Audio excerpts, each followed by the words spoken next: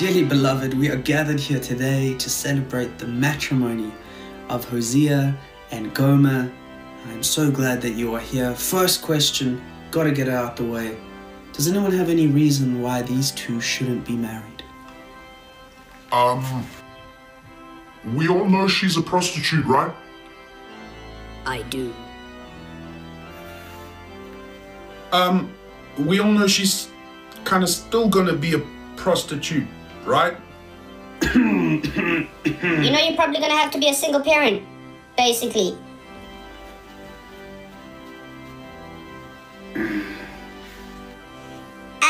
You know she's probably gonna have children with other men.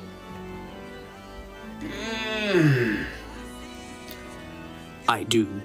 You sure? And I can't take it back, so in the past I guess we're doing this then. So there you go. Oh, can't make a wife out of her. Oh, I'll never find the words to say I'm sorry, but I'm scared to be alone. You're ever gonna hear, because someone just jumped on the stream right now and was like, what in the Jerry Springer is going on right now? And amazingly, this story of Hosea is in the Bible. I'm not making it up. We're actually going to read it. And if you've been tracking with us, this year we've been in the Minor Prophets. It has made up about half of our preaching content and our schedule for the year. And it's been speaking deeply to us. Because what is so amazing about prophetic writing, especially when you get into prophetic writing in the Old Testament, a prophet actually just simply means someone who will speak on behalf of another. And so even in the Old Testament, you had human prophets, as in Moses was a big leader, but he struggled to speak. And so God said, I'll give you Aaron, your brother, to be your spokesperson, to be your prophet, to speak on your behalf. Now we get into these minor prophets, and they're called minor not because they're insignificant or less valuable, but literally they are just the smaller books when it comes to the prophetic writings. And as we have tracked through, I'm so excited to jump into Hosea. This is going to be a one-hit wonder. We're only doing 1 week in it. And so my goal, as we get into probably the craziest story in probably all of the Old Testament, God literally asking a man to marry a prostitute, a man to be faithful to an unfaithful wife. I really do believe that as in that time and space, he brought a message to the nation of Israel. Because it's God's word, it's going to have an impact and a significance for us today. It's going to speak to us. My big goal is that you would, in this one message, get the whole picture of what's going on in Hosea, but be able to apply it to your life today. Understanding that God's word speaks to us deeply, that his truth actually will change us from the inside out, and that the craziest story we'll ever get to in probably all of the Old Testament actually is the greatest love story. And it's crazy to think how this could ever be a love story. But when you start to see it through the eyes of God, through his heart for his people, it can't be seen any other way. Why don't you pray with me, and then we're going to jump into this. Father God, I want to pray right now in these few moments we get to share, as we are jumping in, gathering like this, that your spirit would speak to us deeply, that you would meet with us, that you would tangibly presence yourself amongst us as your people. Lord, you met your people in a time and space and spoke through men. You spoke through prophets. You spoke to hearts. You spoke to situations. But Lord, the goal was to bring your heart through to your people. The goal was to bring your restoration to broken people. Lord, humanity is so in desperate need of your presence, of your spirit, of your power. And so, Lord, it's my prayer as we dive into this, that your truth will change us, that we would again realize the depth of your love, because we see it in the midst of this story, but Lord, we feel it right now in the depths of our heart. Lord, it's my prayer that you be over this time, that you be over my words, that these are not my words, but they're yours, and that you would speak deeply to each one of us. And everybody said, amen. I said prophets are those guys who very often would talk the talk. They would very often be the ones who were speaking on behalf of God to the people. But there were some prophets that were unique, and none more so than Hosea, because he was actually called to walk the walk. God said, hey, you will actually be a physical illustration of my message and my truth to my people. And so I'm going to attack this, and I've given this message the title, Boundless Faithful Love. because I want love to be the preeminent thing you hear through this story. And the first big headline I want to start with is this unforgettable family. Unforgettable family. We're going to read in Hosea chapter 1, and this is the story. It goes like this. From verse 2. When the Lord first spoke through Hosea, the Lord said to Hosea, "Go and take for yourself a wife of whoredom, and have children of whoredom. For the land commits great whoredom by forsaking the Lord." So he went and took Gomer, the daughter of Diblaim, and she conceived and bore him a son. And the Lord said to him, "Call his name Jezreel, for in just a little while I will punish the house of Jehu for the blood of Jezreel, and I will put an end to the kingdom of the house of Israel. And on that day I will break the bow of Israel in the valley of Jezreel." She conceived again and bore a daughter. And the Lord said to him, "Call her name No Mercy." In the Hebrew it's Lo Ruhama. "For I will no more have mercy on the house of Israel, to forgive them at all. But I will have mercy on the house of Judah, and I will save them by the Lord their God. I will not save them by bow or by sword or by war or by horses or by horsemen." When she had weaned No Mercy, she conceived and bore a son. And the Lord said, "Call his name Not My People." In the Hebrew it's Lohami. "For you are not my people, and I am not your God." I know there's a lot of people who've been having babies. There's some great suggestions for kids' names there. If you're keen, No Mercy is available, Not My People is available. These are names that you really want to grab a hold of. Everybody's going with Matthew and Karen and all these things. But it's a crazy story. And I know I've been poking some fun at it, because I understand it's awkward when we start to get into topics like and words like prostitution and whoredom. But I do believe that when you look at Hosea and Gomer, and their story is tracked through basically the first 3 chapters of this book, what we find is God saying to Hosea that you will be my picture to my people.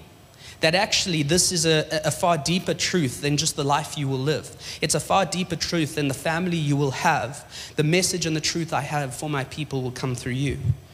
And I want to put a dose of reality, as much as we can joke and jest. A dose of reality, because I think sometimes when we get to stories in Scripture, we forget that these were real people in real moments at real times. That actually they would have had to live this life.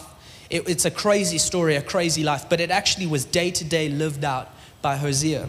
And so a little bit of a dose of reality is realizing that he would take a wife who would be a prostitute and continue in her profession even after their wedding. That every single day she would be going out to do her profession, to continue on her desires outside of the home. And so you can imagine there would have been many nights for Hosea where he was alone at home, knowing what his wife was doing. They have 3 children. Now the word is quite clear that one of them, the firstborn, is Hosea's. The paternity of the other 2 is thrown into a bit of question. Many believe that they weren't Hosea's, and yet he would raise them as his own.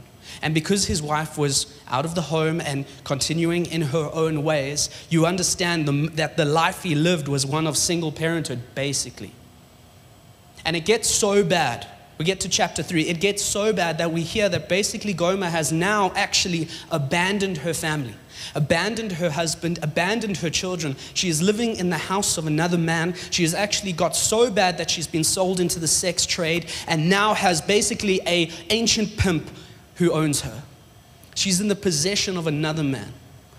And at the end of chapter 3, God will tell Hosea that the wife who has abandoned you, the wife who has been unfaithful, the one who is in the possession of another man, you will go and buy her back.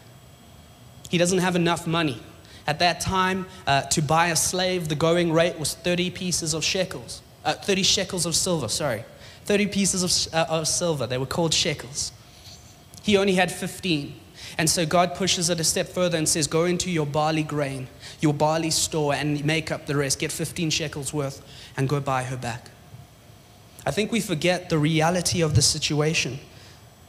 And God takes it a step further because he will explain, you are my picture. Because the truth is, this is the story of me and my people. You will be the faithful husband having the unfaithful wife. I will be the faithful husband having the unfaithful wife being my people. God's heart in this moment is put on, we get into a zoom focus in terms of God's heart. understanding the depth of his hurt, understanding that he did know and was having to witness the unfaithfulness of his people, of his bride, of his chosen people, the ones he cared for, the ones he loved, the ones he protected. And what he's doing in this moment, and I want to bring it into kind of some of the historical context where we find the book of Hosea playing, is he's actually having a last-ditch effort at calling Israel back, at calling his unfaithful wife back, because what will come now after this rebellion and this sin is the consequence. At the beginning of the Minor Prophets, we put up this timeline. I'm going to put it up again for you. After King David and King Solomon, we see a split in the kingdoms, a split in the nation of Israel. In the southern kingdom, you had Judah.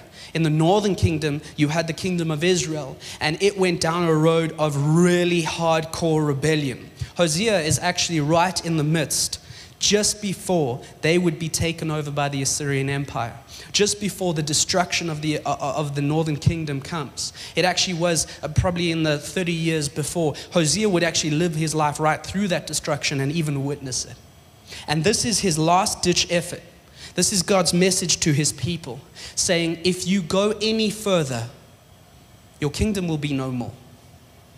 The punishment for what you have done will come.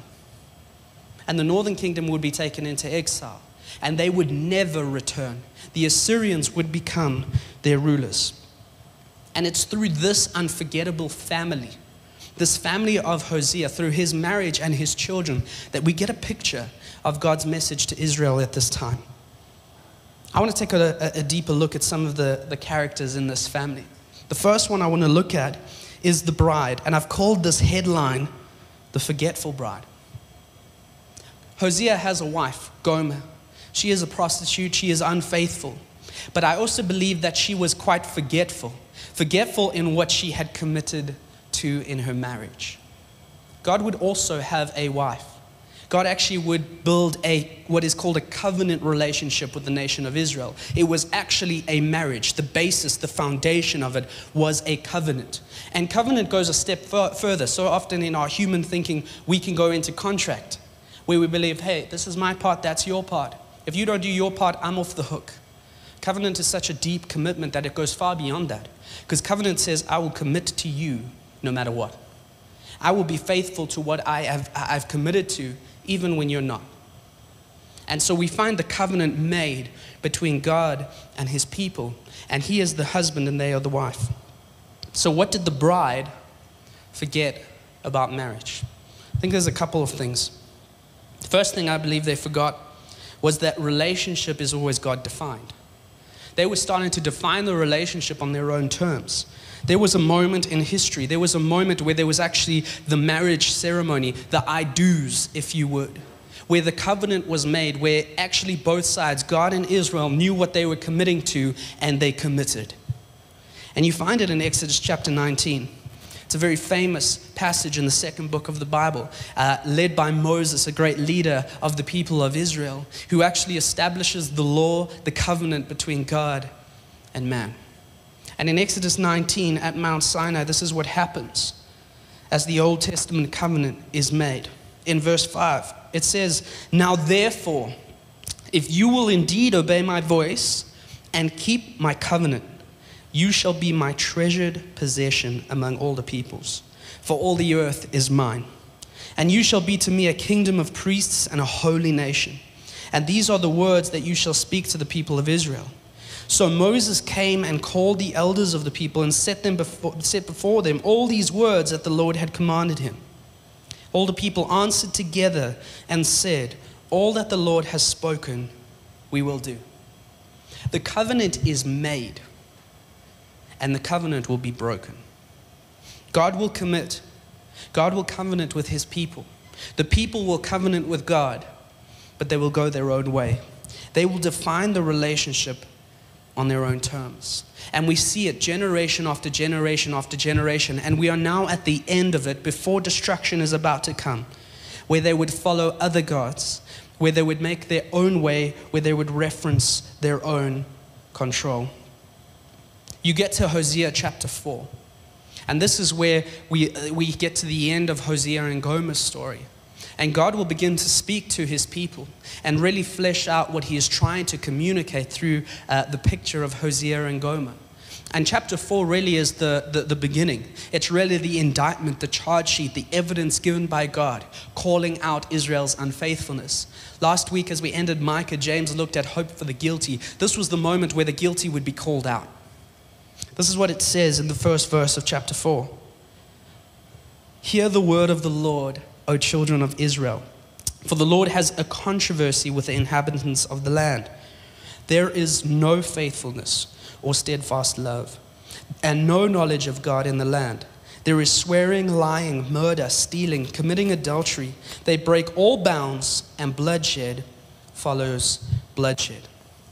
God will indict the people, call them out on their unfaithfulness, call them out on going their own way, on defining the relationship for themselves, and not allowing God to define it as he had done in the beginning. And the good news for us today, and the significance for us today, is that God to this day still gets to define the relationship.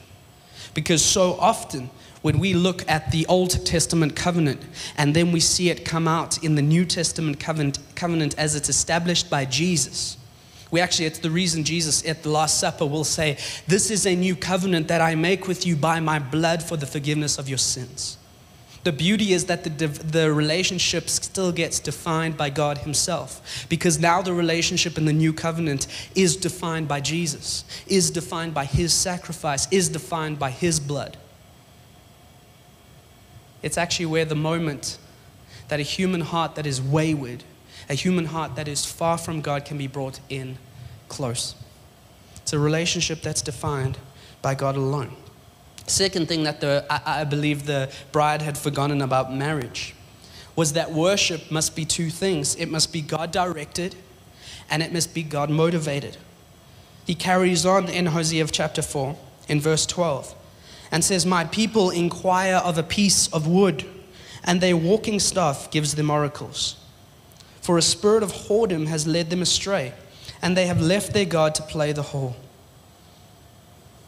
They got it wrong on two accounts. They had forgotten it on two battlefields. The first one is that they had put location above direction. We were created to worship. You and me, as we were built, as we were wired by God, innately in us, there is this desire to worship something and someone. And so often what Israel did was worship themselves instead of God as it had been planned, as they had covenanted to. Israel had soured their worship because what they had begun to do was mix in the pagan culture and the pagan worships that were around them at the time. The pagan god of that day was a guy called Baal. Baal worship had entered into the people of God and the places of God. And the problem was that the big danger that Israel had missed was that they felt that they were right. They felt that they were in true worship of God. They actually felt that they were the ones who were in the right space. And it's because they found themselves in the high places in Israel. Literally, they would worship at Gilgal. It was the center of the worship of Yahweh. They found themselves in places like Bethel. Bethel means the house of the Lord, the house of Elohim. It literally was the place of God, the place of Yahweh. And yet, because they had mixed in these other cultures, these other practices, actually we find out later in Hosea that they were at this stage even using God's name and the name of Baal interchangeably, as if they were the same. The danger they had fallen into, and the big warning to us, is that the location of our worship on its own means very little. The direction of our worship is far more important.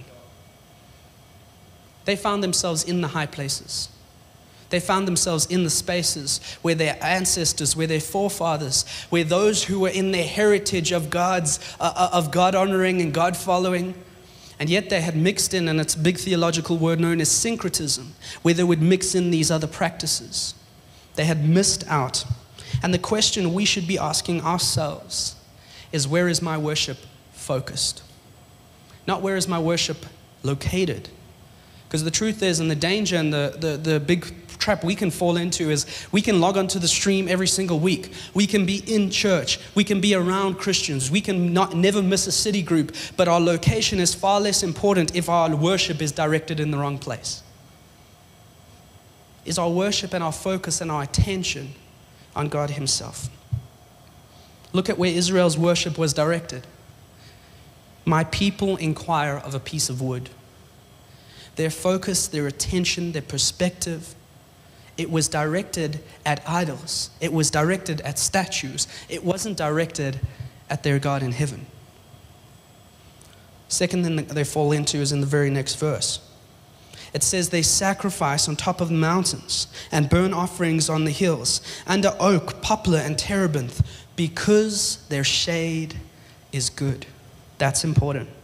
Therefore your daughters play the whore, and your brides commit adultery. They think it's true worship, but it's false worship. The second thing they had missed was they forgot that motivation must always trump blessing. In the covenant with God, Israel will serve God. They'll serve Him alone, and in turn, they will be His treasured possession. And so they'll be under His care, His provision, His protection. Now, don't get me wrong, I've preached on this before. The road of blessing is always paved with bricks of obedience. But true worship is never simply black and white, obedience, disobedience. The motivation, what's going on behind the scene matters. It's not just about doing the act. It's about your heart in the midst of it. And God will call them out for their false worship, for their false motivation, trying to get a hold of the blessing by doing the things. And yet where there was any sliver of comfort, they would take it. It's why He calls them out and says, you will sacrifice under these trees because the shade is good. You don't sacrifice these things because you're trying to worship me. You're sacrificing these things to tick the box, to do what is so-called right in terms of true worship, because your focus actually is the blessing that what you think will come with that. But any moment where you can get some comfort, any moment where you can just focus and put control and comfort ahead of worship of me, you do it. Because the shade there is good. Israel would sacrifice. They would do what was right. God let the record show, I was here and I did it. But He calls them out for their false worship. And the challenge to us is this. If the quality of our worship is measured by how we feel and not the devotion and the love for God that we have we missed it? If our worship, if we walk away from a gathering or a city group and our first question is, okay, what did that do for me? And not what did God say to me, speak to me, call on me, change in me, then maybe we've missed it. If we walk away saying, God, would you bless us before we have even blessed His name in worship, have we missed it? Israel were chasing the blessing. They were chasing comfort. They were chasing control. They weren't chasing the God who loved them. They had fallen into the trap of using God like that cosmic vending machine. Let me put in my worship and get out the blessing. Third thing the bride had forgotten was that faithfulness is all or nothing. I'll give you this example. Myself and my wife Nikita have been married now for just over 5 years. Luckily, Nikita has got a faithful husband. But just for a moment, imagine you were having a conversation with Nikita and you were asking, hey, how's your marriage going? And she was like, yeah, it's good. Is Duncan a faithful husband? Imagine her answer was this. He is totally a faithful husband. I mean, take last year, for example, 2020. He only cheated on me 2 times. 365 days. He had so many chances, but he only did it twice. So he's faithful. No sane person would ever answer that. Because when it comes to faithfulness, we know it's not graded on a scale. We know that it's not graded on a curve. If it's broken once, it's broken. There's no half obedience. There's no half faithfulness. There's no 75%. There's no 99%. There's all or nothing. And I know some people, maybe if you're new to this space, that might be something, as you try to get your head and your heart around it, it's difficult. Because it seems like that God is calling for this faithfulness and this obedience, and He's calling for perfection. And that seems dry. That actually seems like He is just this rule maker, and He's actually just calling and asking too much of us. And if you fall into the same trap that Israel did, where you put religion over relationship, I understand where you're going. But when you understand all of this in the context of a relationship, when you understand faithfulness and the call and expectation of God on us for faithfulness to Him in the context of relationship, it makes sense. Even something as simple as don't cheat. In religion seems like it's restrictive, it's holding me back, it's trying to lock me down. But in the context of relationship, it's very different. Because the expectation of faithfulness in a marriage is not something that's a rule that's restrictive. It's motivated by the love and the commitment to the other. And it's so funny that when we can understand that in the context of a relationship, we can understand that in the context of a marriage. And yet when it gets applied to God and His expectation of us, and that He actually desires faithfulness from us, we come unstuck. We've missed the mark. We've forgotten that faithfulness is all or nothing. And that the faithfulness God calls from us, He knows we can't give Him. And it's why He actually will empower us to be faithful in this covenant. I want to give us a couple of practical handles and just some thoughts I had. If God is this faithful husband, if we as the people of God are this unfaithful wife, if Hosea was the faithful husband and Gomer was the unfaithful wife, you get to the moment where things get at their worst. Gomer has literally abandoned her family. She is in the house of another man, in the possession of another man, probably not even wanting to come back. It's in that moment where I suddenly, and I joked with the preaching team about this, could you imagine that married couple walking into Vaughn's office for some pastoral care, walking into Vaughn's office for some marital counseling? I know, and I'll shout out to Vaughan in the comments, Vaughan is an absolute machine. If there's someone you want to get counseling it's Vaughan. But as much as Vaughan is great, as big and as he is, I imagine if that married couple walked into Vaughan's office, even Vaughan would say, I think this one's done, guys. I think we need to give up on this one. We've given it a good go. She's out of the house. She has abandoned. She's run away. She's in the possession of someone else. She probably doesn't even want to come back. This thing's done. And yet in that moment, God's word to Hosea is go buy her back. God, she might not even want to come back. Go buy her back. Because my unfaithful wife will be bought back by me. It's so funny that even Hosea, who is in lack, didn't have enough to buy her back. We forget that God had the means to buy our freedom. And it was the greatest price all of humanity, all of history has ever seen, because it was His only Son. The question for us, and I know so many of us have got different families that look different, that have been through different things. But the question that was just going through my mind as I read this, and God's heart to buy back, God's heart to restore, God's heart to put up with the unfaithfulness and meet it with great love. It challenged me saying, well, how do we love those in our family that are hard to love? How do we act with the one in our family who isn't acting like they're in the family? How do we respond to the one in our family who doesn't even really want to be in our family? Do we give up on them? Or do we call them back with love? Because God does that with us. I think about the moments where I wanted to go my own way, where I wanted to be the one in control. And I wonder, what if God had given up on me? What if God had given up on you? Because through all that unfaithfulness, God still says, go buy her back. She's mine. Third thing I want to look at, and this is our last headline, I want to look at the forgetful children. We got into some of those crazy names of Hosea's children. There was 3, and each of them would represent a very specific and hectic judgment against the nation of Israel. The first was Jezreel. And Jezreel actually has 2 meanings. It's the valley of Jezreel, the actual geographic location within the northern kingdom, but it also means God will sow. And basically through it, he's saying God will sow judgment and God will sow restoration, but understand that with the judgment, punishment will come.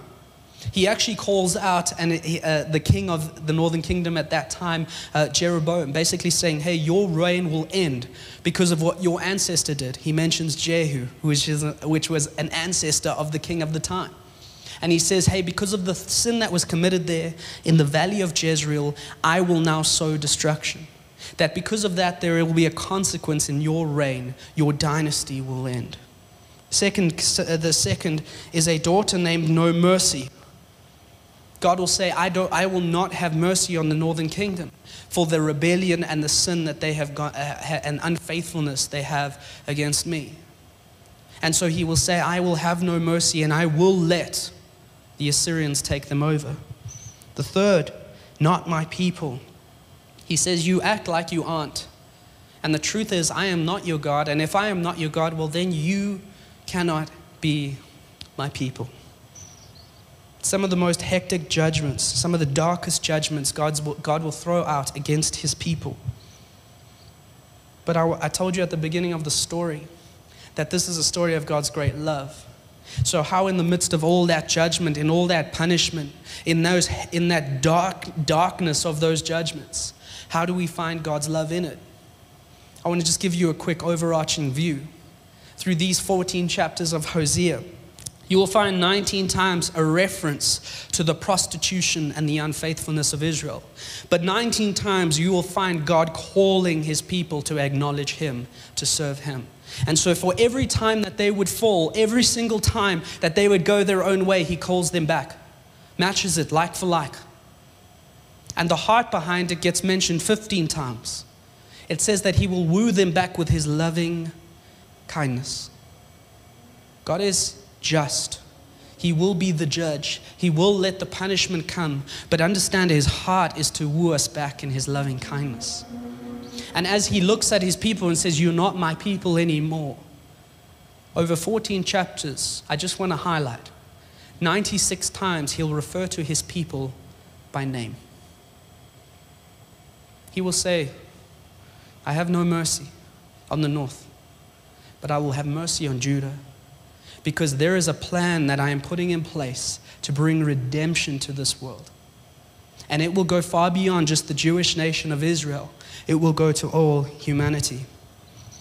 I called this point the forgetful children, because I believe as you look at the children of God, you will find that they had forgotten some things about the Father. So what did they forget about the Father? First thing, they had forgotten that with no lordship, there can be no salvation. The destruction by the Assyrian Empire is on the way. Chapter 11, actually, God will say this, but Assyria shall be their king because they have refused to return to me. And the truth and the point God is trying to make to his people in this is that God cannot be savior if he is not in charge. We can't have one without the other. Because us as humans, in our human heart, we are all about control. And so often we want to take the control on ourselves. We want to be the one in the driving seat. And yet so many times we watch that lead us down a road of destruction. And it's because when we put ourselves in the driving seat, God says, I am now no longer in charge. And if I am not in charge, understand, I can't be the one to save you. The Northern Kingdom had said, we're on our own. We were going our own way, and God said, there's nothing I can do. And so this is what will happen. They would be destroyed. They would be taken into exile, and the Northern Kingdom would never be established again. So often when we take that control and it leads us down these roads of these roads of pain and suffering, we forget that actually the greatest freedom a human heart can get is to release control. To give it over to God. Because now when we give that over, it's not about us. It's not about our skill, our power. Actually, our destination, our protection, our provision is now not based on us. We don't have to well it up within our skill set. We don't have to well it up within our resource base. We get to actually have the King of Heaven do it. And so he is the one who is in control. And we find our hearts in the perfect setting of God's freedom. Second thing, and the last thing, that the children of God had forgotten was that their dad is not fair, and that's awesome. I mentioned earlier, if you looked at that couple, Hosea and Gomer, at their worst, literally in the midst of an unfaithful wife abandoning her family, any normal, sane person would look at that and say, give up. It's done. That would be the fair response. No one would call out Hosea for that. And yet, God in the same position looks at his unfaithful wife and says, buy her back. God isn't fair. I've preached on this before. It gets me excited because he is no normal man. He does not see it in the natural sense like we do. He sees it in the supernatural sense because he's actually empowered by his love. The Bible says God is love. It is literally built into his existence. This is what it says in Hosea chapter 11. Listen to God's heart for his people. In verse 8, he says, how can I give up on you, O Ephraim? How can I hand you over, O Israel? How can I make you like Admah? How can I treat you like Zebulun? My heart recoils within me. My compassion grows warm and tender. I will not execute my burning anger. I will not again destroy Ephraim. For I am God and not a man, the Holy One in your midst, and I will not come in wrath. It is good news that God's not fair. It's good news that he doesn't respond in the way that we would. It's good news that he is about love, that he is about restoration. And he doesn't just have a desire for it. He is the only one who has the means to bring it about. He isn't 15 shekels short. He has it all within him. And he offers it up to us, calling us back, wooing our hearts back to him for restoration. I want to end with this before we take communion together so you can get that ready. I love the end of Hosea chapter 2. God has laid out the darkness of this story. But he ends with this hope. And he ends with a declaration of the restoration that will come to his people. He says this in verse 21. And in that day I will answer, declares the Lord. I will answer the heavens, and they shall answer the earth, and the earth shall answer the grain, the wine, and the oil, and they shall answer Jezreel. And I will sow her for myself in the land, and I will have mercy on no mercy. And I will say to not my people, you are my people. And he shall say, you are my God. In the darkness, in the brokenness, in the judgment, we see God meeting his people with grace, with love, with restoration. When the children forget, they forget that they have a loving Father. They forget that the loving Father has their best in mind. That actually he is the only one powerful enough to rescue them from the destruction they've brought upon themselves. As we come to communion right now, there's two big things that I think Hosea would speak to us as we remember what Jesus did. Communion's a moment where we get to remember the sacrifice of Jesus. And the story of Hosea is one of deep brokenness being met with restoration, being met with God's love. And isn't that the story of Jesus walking to that cross, dying the death that he did for us, so that we can know his righteousness, even in the midst of our unrighteousness. Knowing that God chooses an unfaithful people because he is a faithful God. Knowing that he holds up his end of the bargain, even when we don't, even when we fail. I want to remind you, Israel had forgotten that with no lordship, there can be no salvation. This is a meal, and it's a meal for those who have given lordship over to Jesus.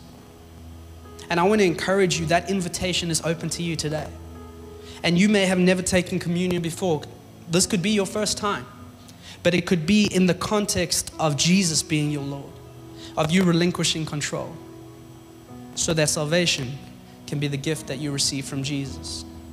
The last phrase there is, not my people will respond, and he shall say, you are my God.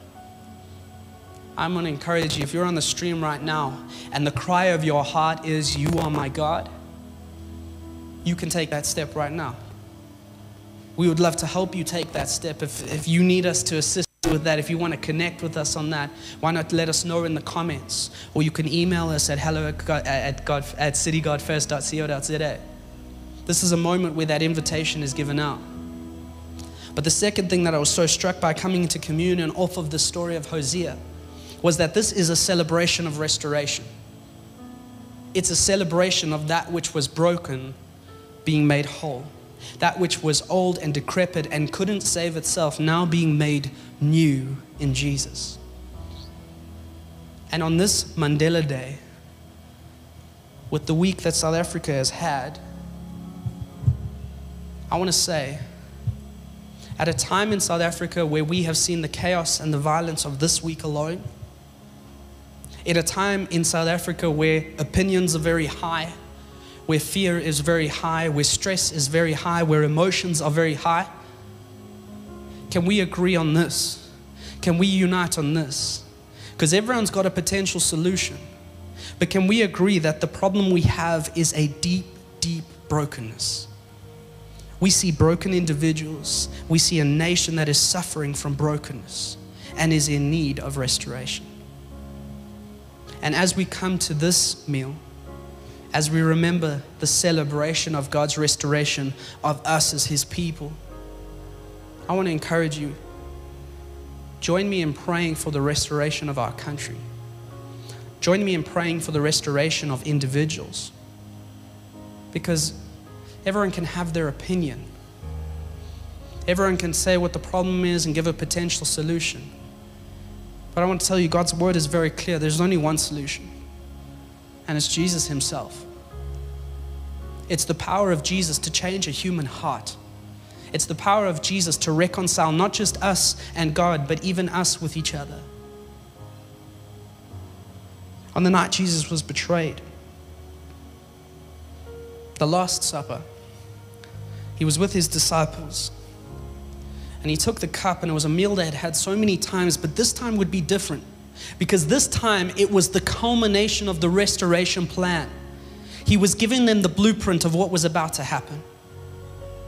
And so He took the bread that was on the table, and He said, you guys aren't going to quite get this right now, but you'll get it after this. So do this in remembrance of me. He took the bread and said that that would be my body, and that it would be broken for each and every one of us. That would be a sacrifice where the unrighteousness of us as a people would be put on Jesus, so that His righteousness could be transferred to us. If you've got a piece of bread, a cracker, whatever you've got, I'd encourage you to grab it right now. We're going to take and eat and remember that body that was broken for us.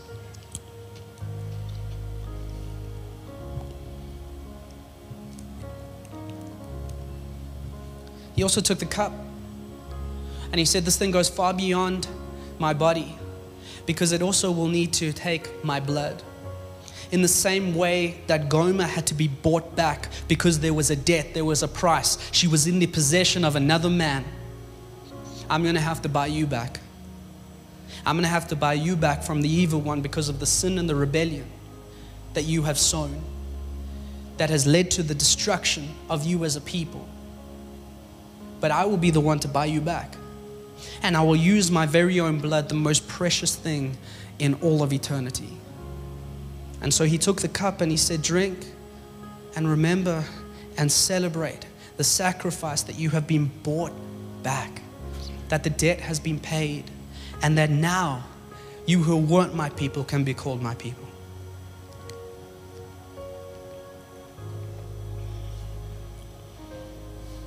I said this is a celebration of restoration. And I don't want you to miss that it is a celebration. Because as I pray and we get ready to sing, I want to encourage your heart right now. I want to put courage into your heart. This is a week where fear has got a grip of us. And the only thing that's going to loosen that grip, the only thing that will banish that, is understanding God's love. Because perfect love casts out fear. And so as we pray, as our heart is encouraged, as the love of God washes over us, as we sing about the love of God, I want to encourage you. Fear is not the answer. Fear is not the reality that we have to sit with. Because God is in control. He's the one who buys us back. He's the one who corrects it. He's the one who calls us by name. Father God, as we a people have been bought back, as we have had your mercy extended to us, your grace extended to us, as you have literally changed everything about our lives, our hearts, our minds. Lord, it's my prayer right now that for those in the groups of fear, for those in the groups of going down their own way, that Lord, we would hand over control to you again, knowing that you are the one who is in control, that you are the one who is faithful even in the midst of our faithlessness. And you, the faithful one, doesn't fail. Lord, you're the one who wins. You're the one who is all powerful. And so we look to you right now in this moment. Would you put courage in us? Would your truth wash over us? Would your peace wash over us? But most of all, Lord, we pray that you would restore us again, that you would restore our hearts, us as individuals, that you would restore our nation, that you would restore our leaders, that you would restore every single sphere of society. Lord, we have seen people moved at a heart level to care for their fellow man. Lord, what can the power of love do in the midst of this situation? What can the power of your gospel, your love, your heart, your truth do in the midst of this situation? Lord, would we be the carriers of it? Would we be the ones who carry it into the next week, the next few weeks, the next few months? Because God, you will do a restoration work in this country and in us. We look to you, we love you. We give it all over to you. Lord, we worship you, we honor you. Our worship is directed to you. Our focus is directed to you. Our perspective will be your perspective. Our words will be your words. Our heart will be your heart. Let's sing together and worship.